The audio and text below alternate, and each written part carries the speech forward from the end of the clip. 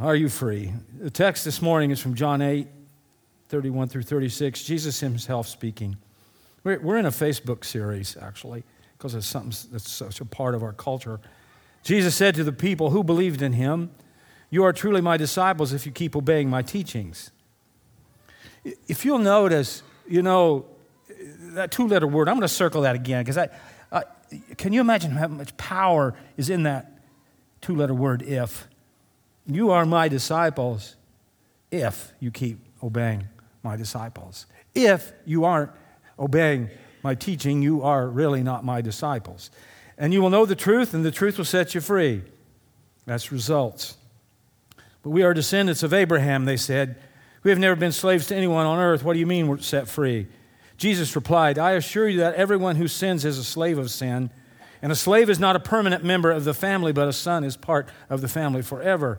So if the Son sets you free, you will be free indeed. And I have heard this over and over and over again, and we really need to understand what that means. And this text begs some questions that I hope that we answer in the next few minutes. Jesus said he came to set us free from sin, but do we all sin? If I'm free from sin, does that mean I'm not in slavery? And if I'm free from sin, does that mean I'll come to a point in my life where I never sin again? In America, we enjoy a number of basic freedoms that very few people on the face of this planet enjoy. So as we think about that, what are some of the freedoms that we as citizens of the United States of America enjoy? Of course, many of us know of our freedom of worship, God as we see fit, the freedom to bear arms, the freedom to assemble peaceably, and the freedom of the press. And the least commonly known of our freedoms is in the Bill of Rights, where you have the freedom to petition our government to correct policies we disagree with without fear of being punished by the government. How's that working out for us? We don't think about that. Most of the petitions that we see these days are petitions that somebody's going to run for office. But most of us know and believe strongly in our right to have freedom of speech. And I think that this is come to the point, it has evolved to the point, you can pretty much say what you want about anybody. Slander is allowed now. I don't believe there is such a thing as slander anymore. I could get on Facebook, I could go to the paper, print a statement, and say anything I want about anything without repercussions. It's just the way that it is. The internet has become one of the foremost champions of the freedom of speech. And Facebook is the one place on the internet where people really have the opportunity to put freedom of speech into practice. On Facebook, you can post almost whatever you want, and you can say almost anything you want. From my brother Kurt, who said this with tongue-in-cheek, if it's on Facebook, it's got to be true. 8 years ago, Facebook became the most dominant social network anywhere in the world. It's a place where people can gather and say whatever they want, all except in places where governments don't like freedom of speech, countries that actually hate freedom of speech, places like China, Iran, and Vietnam, and North Korea.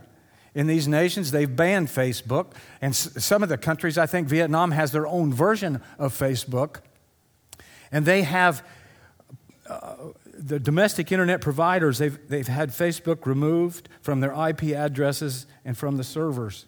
In other words, you can type Facebook in your computer, but you won't get it.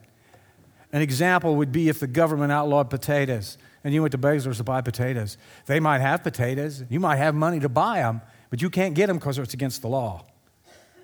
But most governments don't have to worry about Facebook being a place of social upheaval, because most of the people on Facebook are there to be entertained. It has become an entertainment.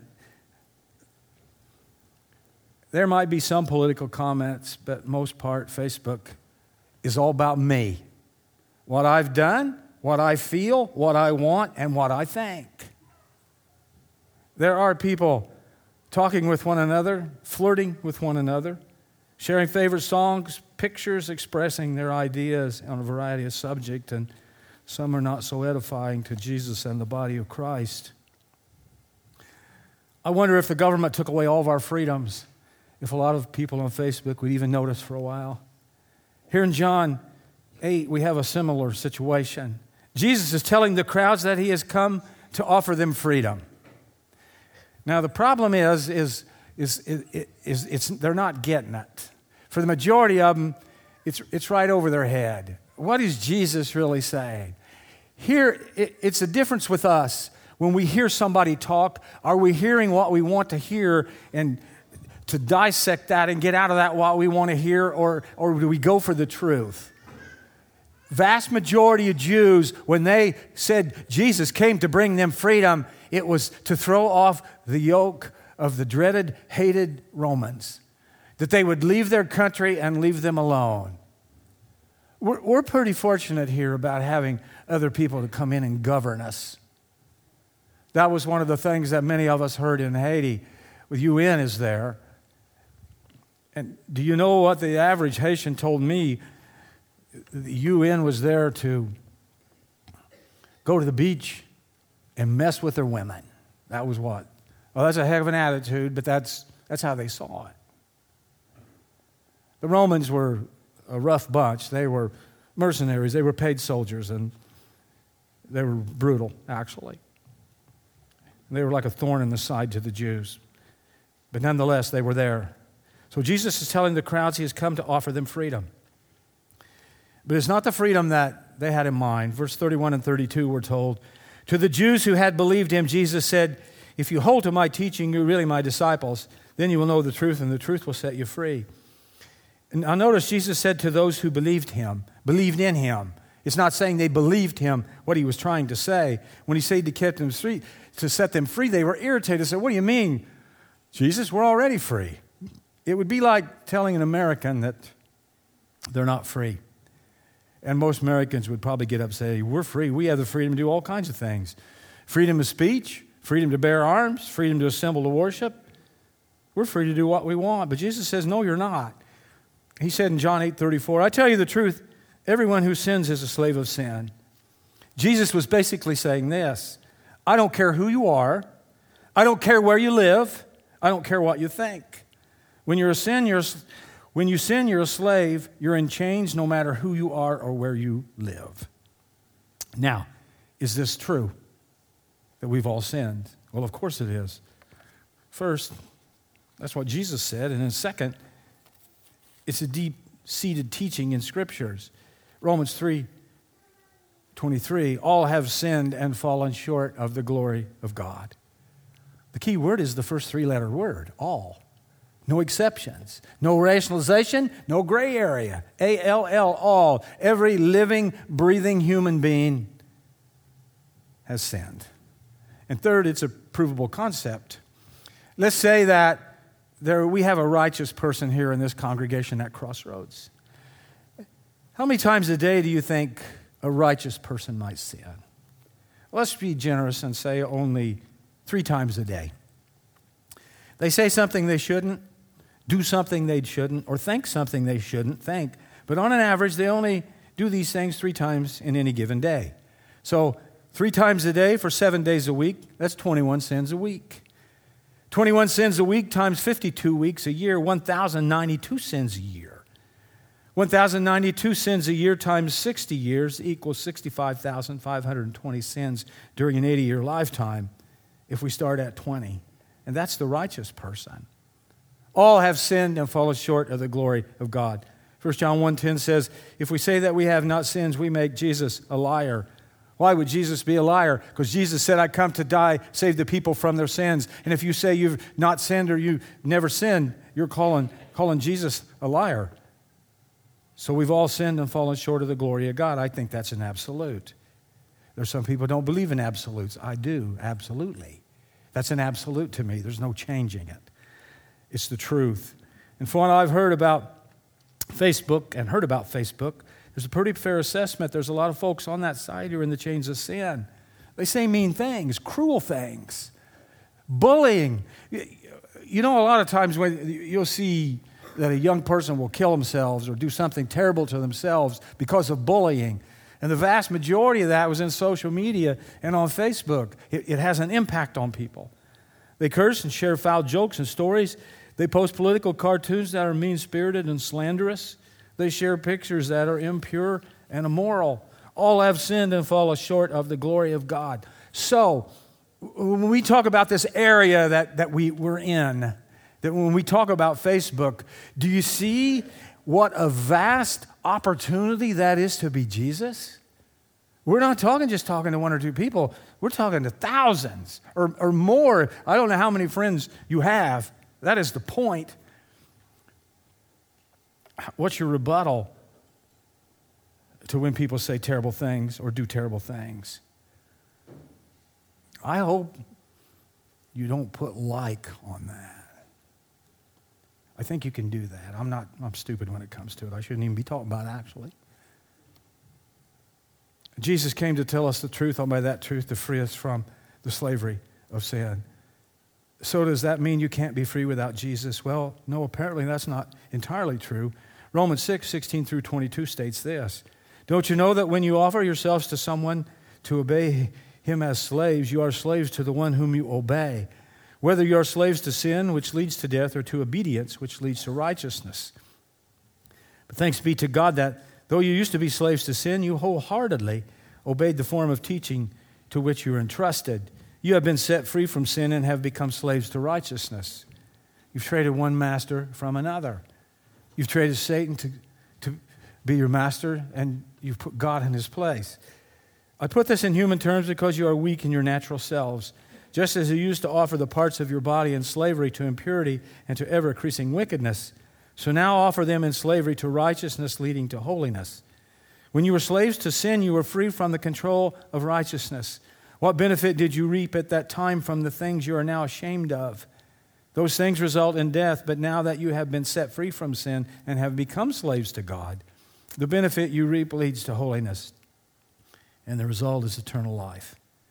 So you can be free without Jesus. You can be free from God, but then you're a slave to sin. Or you can be free from sin and be a slave to God. You can be free from one or the other. But if you're free from one, you will be a slave to the other. Either sin will be your master or God will, but you are the one that makes that choice. It's entirely up to you and you alone. You take this old car door, for instance. It's beat up, but it's totally free. It doesn't have to go anywhere. It doesn't have to go anywhere it doesn't want to go again. It would never be slammed again. It would never be dinged by pebbles as the car made its way down the road. The window would never roll up or roll down, and then nobody wants it either, and it's worthless. You might get a couple bucks, but I doubt it. By contrast, the doors on your vehicles are slavery to the car. They are attached. They have to go where the car goes. They get slammed and dinged and abused and misused. And if anything can bring out road rage, it's when somebody parks by your new vehicle 4 inches from your car and they get out and slam and keep slamming trying to get out. Would that upset any of you? This is why I'm concerned about the right to bear arms. Man, I'm not going to go down this road, but I could tell you stuff, but man, people just come unglued. Or how about this? Have you ever seen this? I'm a terrible person because sometimes I like to watch stuff unfold. If it's real windy, if somebody turns a shopping cart loose by their car, that wind can pick that up and it picks up speed. And I have sat in my car and watched these carts go and hit another car. I should not enjoy that, should I? I'm sick. Pray for me. But man, if somebody runs out of the store and sees that, they just about go ballistic. I don't know. I know I'm weird. I'm ready for the junkyard, I think myself. But on your car, on your doors, the windows go up when you want them and go down when you want. But because they are a slave to the car, they have value. They are worth something. The point is this. If you decide to be a slave to God, you go where He wants you to go. That is the point as we listen to the Holy Spirit. That is the point of being in tune with God enough to hear that small, still voice, regardless of what that is, when He urges you and nudges you to do something. If he wants your door to be slammed or your window to go up and down, that's what's going to happen. But because you are a slave to him, you are attached to him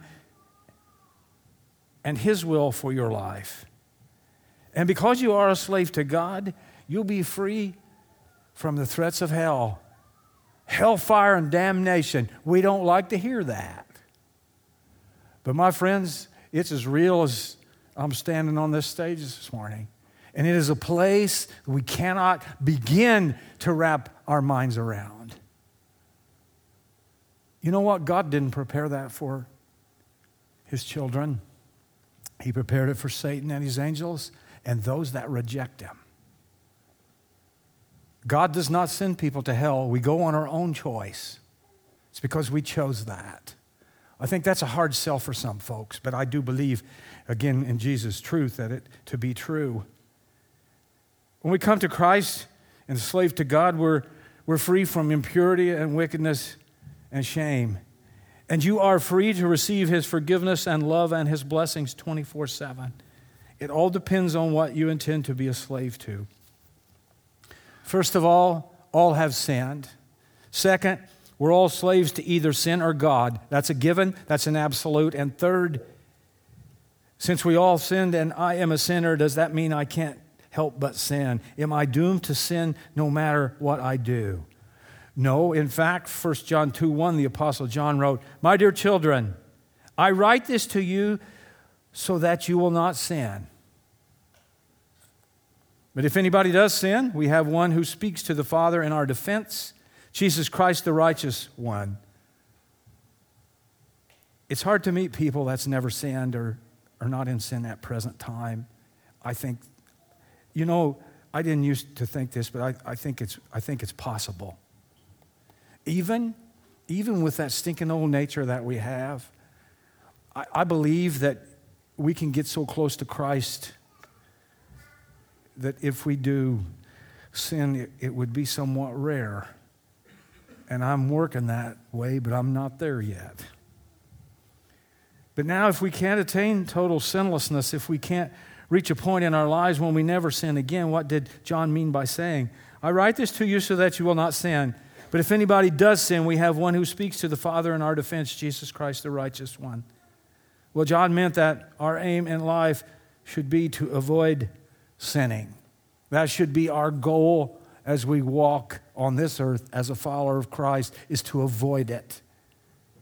I've talked to people that struggle with even wanting a relationship with God or trying to come to Christ because they don't think they can stop sinning. Here's a plan that you can use or something you can say. You say, here's the deal. The more you walk with Jesus, the less you're going to sin. And then you ask, have you ever skated? A lot of people will say yes. Did you ever fall down? And they say, yeah, a lot. And if they skated again today, would they fall down as much as they did the first time they skated? Probably not. And then we talk about professional skaters. The Olympics is coming up. Do they ever fall down? Well, yeah, but a whole lot less than you and I would if we tried those stunts with those salchows and axles and all that other language I don't know. Why don't they fall down as much as we do? Because they've spent a lot more time on the skates than we have. In fact, they've spent so much time on their skates, it's almost like walking for them. But still, every once in a while, they fall down. John tells us he wrote this letter so we wouldn't sin. Don't do it. Don't touch the hot stove. Don't do this, don't do that. Because in that essence, when we do touch, we're going to get burnt. That is the point. And he's trying to save us from that. Can you imagine all the stuff that you and I get into because we're not obedient that he wants to save us from? He wants to save us from tearing up a family. He wants to save us from all manner of things. But again, it's our choice. God's not going to stop me from sinning. If I walk out this door today and get on 41 and drive 100 miles an hour, which I'd really like to do, but there's some tremendous consequences. That I could kill somebody, kill myself, or get a tremendous ticket and then have to go home and face Diana Marie. It's in us, but we got to combat it, and that's what John is saying. over and over and over in the day. Help me, Jesus, help me, Jesus, help me, Jesus. The more we walk with Jesus in his light, the less we're going to fall into dark behavior. That is the formula. But if we do sin, we have an advocate with the Father, which is Christ. This starts when we become Christians. We start a process called sanctification. Compton's Bible Dictionary defines it like this. Sanctification, separation, setting apart. To separate from the world and consecrate unto God. To sanctify anything is to declare that it belongs to God. It may refer to persons, places, days, seasons, and objects used for worship. There's a ton of scriptures. In an ethical sense, it means the progressive confirmation of the believer into the image of Christ, or the process by which the life is made morally holy. Sanctification is through the redemptive work of Christ and the work of the indwelling Holy Spirit. It begins in regeneration. At regeneration, it is completed when we see Christ. Paul writes this in Romans 6. Don't you know that all of us who were baptized into Christ Jesus were baptized into his death? We were therefore buried with him through baptism into death, in order that just as Christ was raised from the dead through the glory of the Father, we too may live a new life. If we have been united with him like this in his death, we will certainly also be united with him in his resurrection. For we know that our old self was crucified with him, so that the body of sin might be done away with, that we should no longer be slaves to sin, because anyone who has died has been freed from sin. I don't know if you remember your baptism, but it was that whole symbolism of all that I'd ever done wrong, all the sins that I would commit, and even the sins that I would commit in the future were washed away, and I come out of that water totally free. Watch this clip. It explains a little bit, I guess, what we're talking about.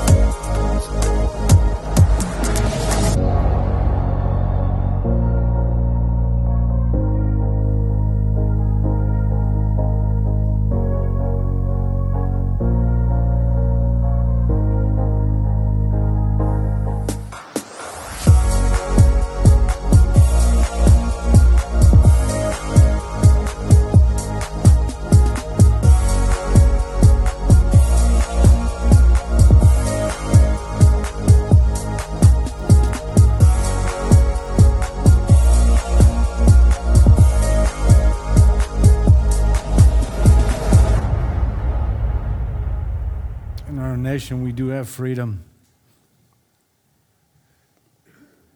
We have freedoms to bear arms, to assemble peaceably, worship, and the freedom of speech. Kendall Falk, a pastor in Whiteland, Indiana, put this statement on Facebook on his page, and I quote, "Even if we ended all wars, fed all the hungry, stopped all government corruption, followed the Constitution, set everyone free, ended evil socialism, ended government debt, educated everyone, and created the most prosperous free nation, even beyond what America once was, people are still lost and going to hell without Jesus. We need revival, not revolution."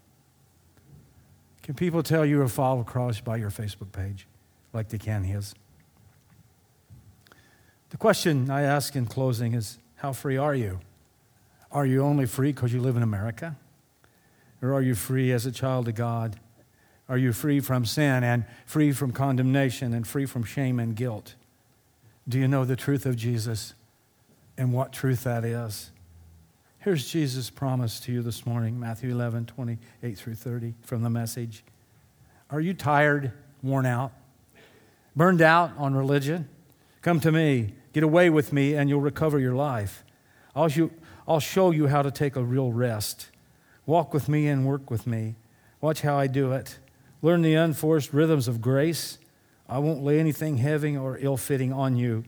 Keep company with me, and you'll learn to live freely and lightly. And it's our choice what we choose this morning.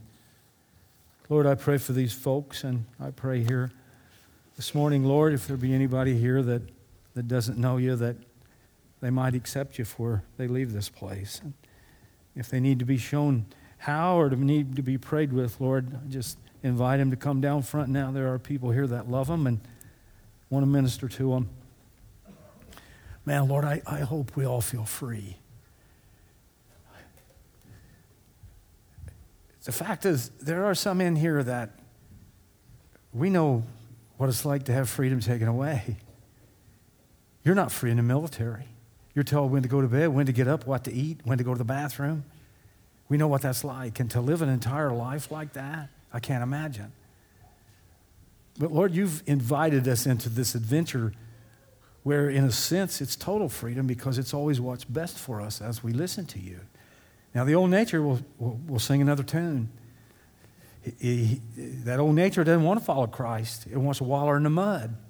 But we know, Lord, that mud's hard to get off of us when we get contaminated and covered with it. And the consequences that we create in sin, sometimes they're not overcome. You can't overcome them. Right now, Father, I pray for every heart here. I pray we're all your children. And if we're not, we ask you into our hearts right now. And I pray that we're free. I pray for people here, if they're in any kind of bondage this morning, Lord, that they would ask you to break those chains and set them free. Lord's life's a lot more enjoyable when you live it free. Holy Spirit, have your way in our hearts. Help us to be obedient, for we ask in the name of Christ. Amen.